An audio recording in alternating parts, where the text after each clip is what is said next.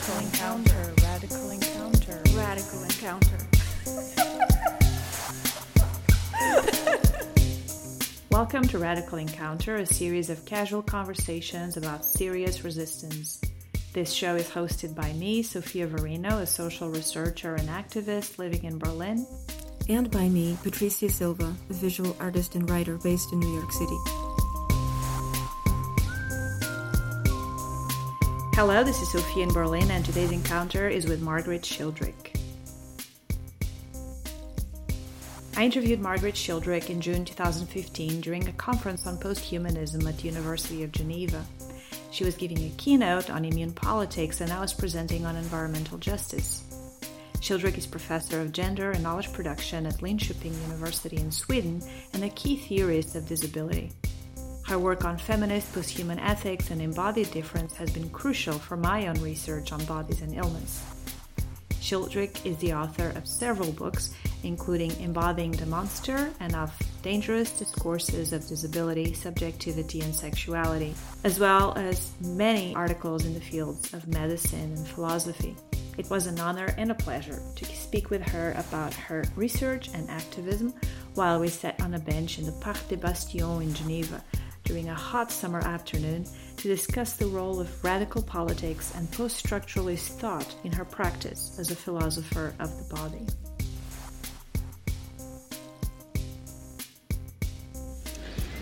Okay, so we just did a workshop on different methods, different strategies for knowledge production. We talked about witnessing, recognition, responsibility.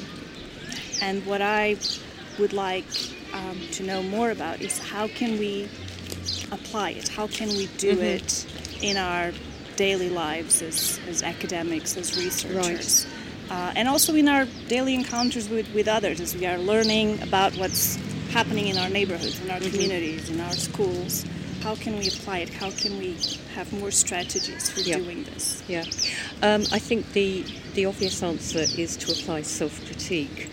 And it's not to stop doing the things we normally do, which get us through the day-to-day problems. So, the kind of ethical problems that you encounter all the time, sometimes there's no time to do anything other than apply a pre-given rule.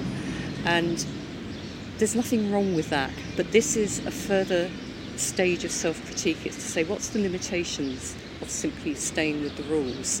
So one is doing both things at the same time. You're not saying the rules aren't going to work anymore. You're saying we have to have an ongoing critique. And the critique is of yourself, of the rules, of the very idea that there would be this predetermined path that you just follow. So it doesn't say stop doing everyday stuff. It doesn't disallow the kind of everyday encounters that cause you to think, well, how should I react here? What would be the best thing to do? These are just normal questions. And sometimes you will simply think, well, what have I done in the past? What kind of things do people expect in these situations? Are there any particular principles I ought to follow? This is all fine, as long as we're aware through critique that this has limitations, that it's not an absolute answer, and that there is always something else we could be doing. That once we critique, we've opened up a whole different register of ways of thinking about those encounters ethically. So basically your strategies, self-critique, self-awareness, to keep... And not just self-critique, it's critique of all the rules, all the production of knowledge that we've grown up with under Western modernism, which tell us we're quite sure about these things. Here are the rules we should follow. They might be Kantian deontology, they might be utilitarian, it might be virtue ethics that you base your life on.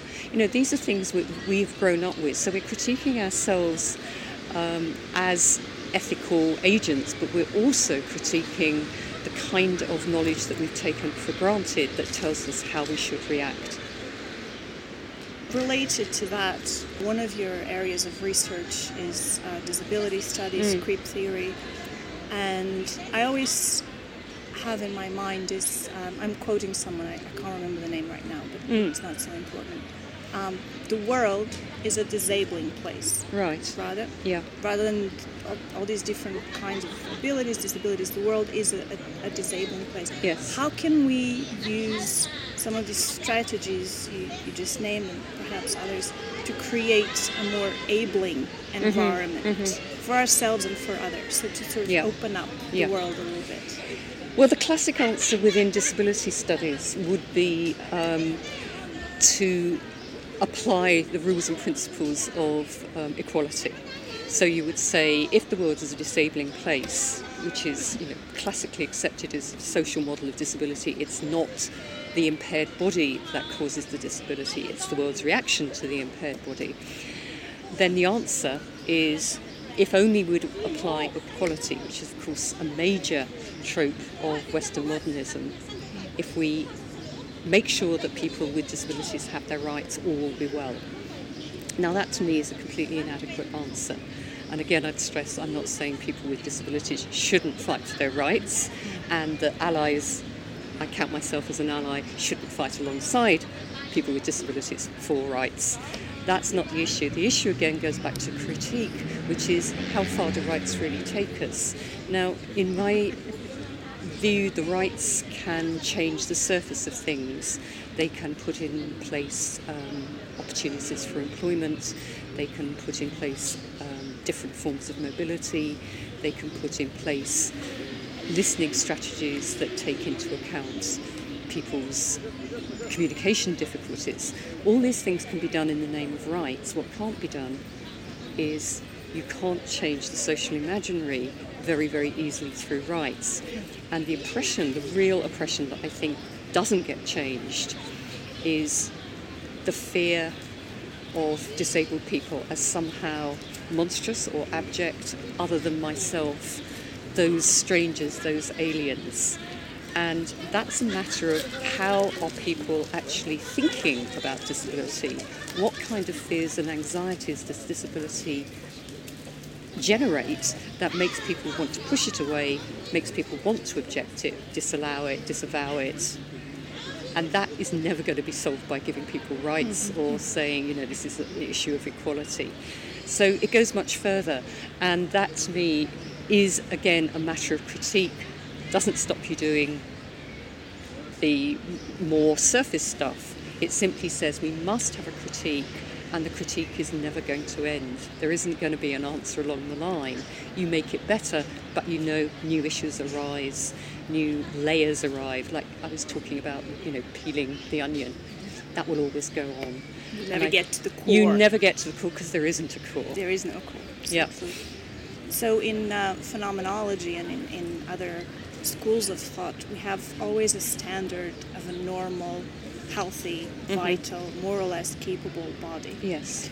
How can we begin to verbalize, to account for all the different possibilities of bodies, so monstrous bodies, abject bodies, disabled bodies? How can we begin to formulate, perhaps create a different lexicon around the body that completely moves away these notions of the standard healthy body?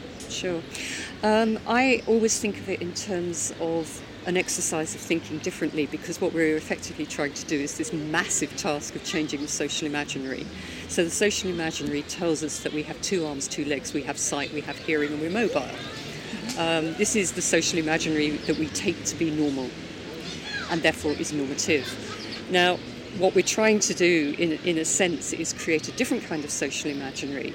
And I think, interestingly, that's a huge task, but interestingly, it's greatly helped by technology bringing into play all sorts of new prosthetic devices that become normalised themselves, which is both good and bad. There's always a problem with normalisation, but it puts on the agenda that having no legs doesn't mean you can't be a sprinter. It puts on the agenda things like, you can communicate through different modes. You don't have to be silenced if you can't hear or you can't speak like the majority.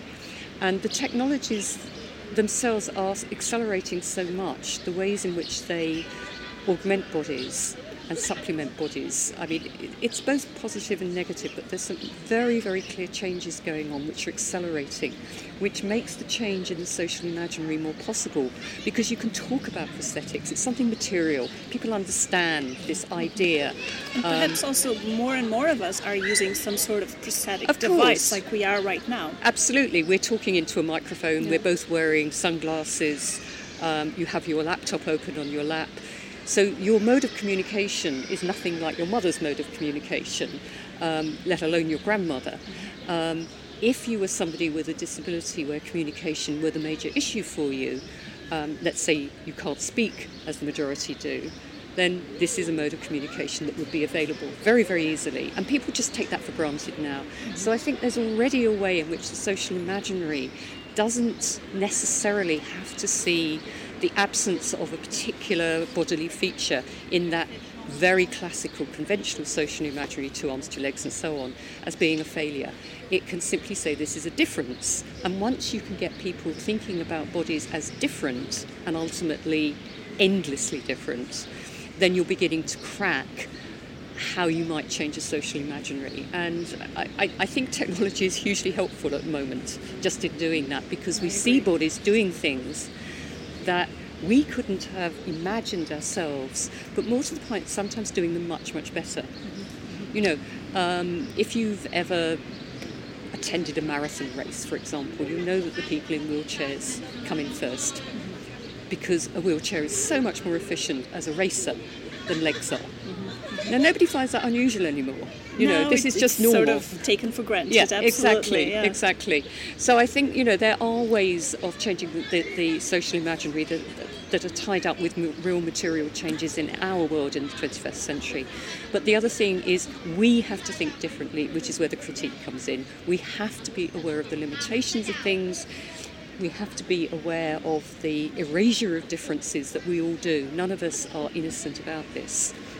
That we have to have this constant critique of the boundaries, the limits, the impossibilities, in order to open up how you can think differently. Once you have thought differently, then you can do differently. If you haven't thought it, nobody is going to do a policy change if it hasn't been thought about differently in the first place. So, you know, I think changing the social imaginary sounds like this massive task, but actually there are little ways in. Using technology is one of those ways. One of them, yes. Yeah.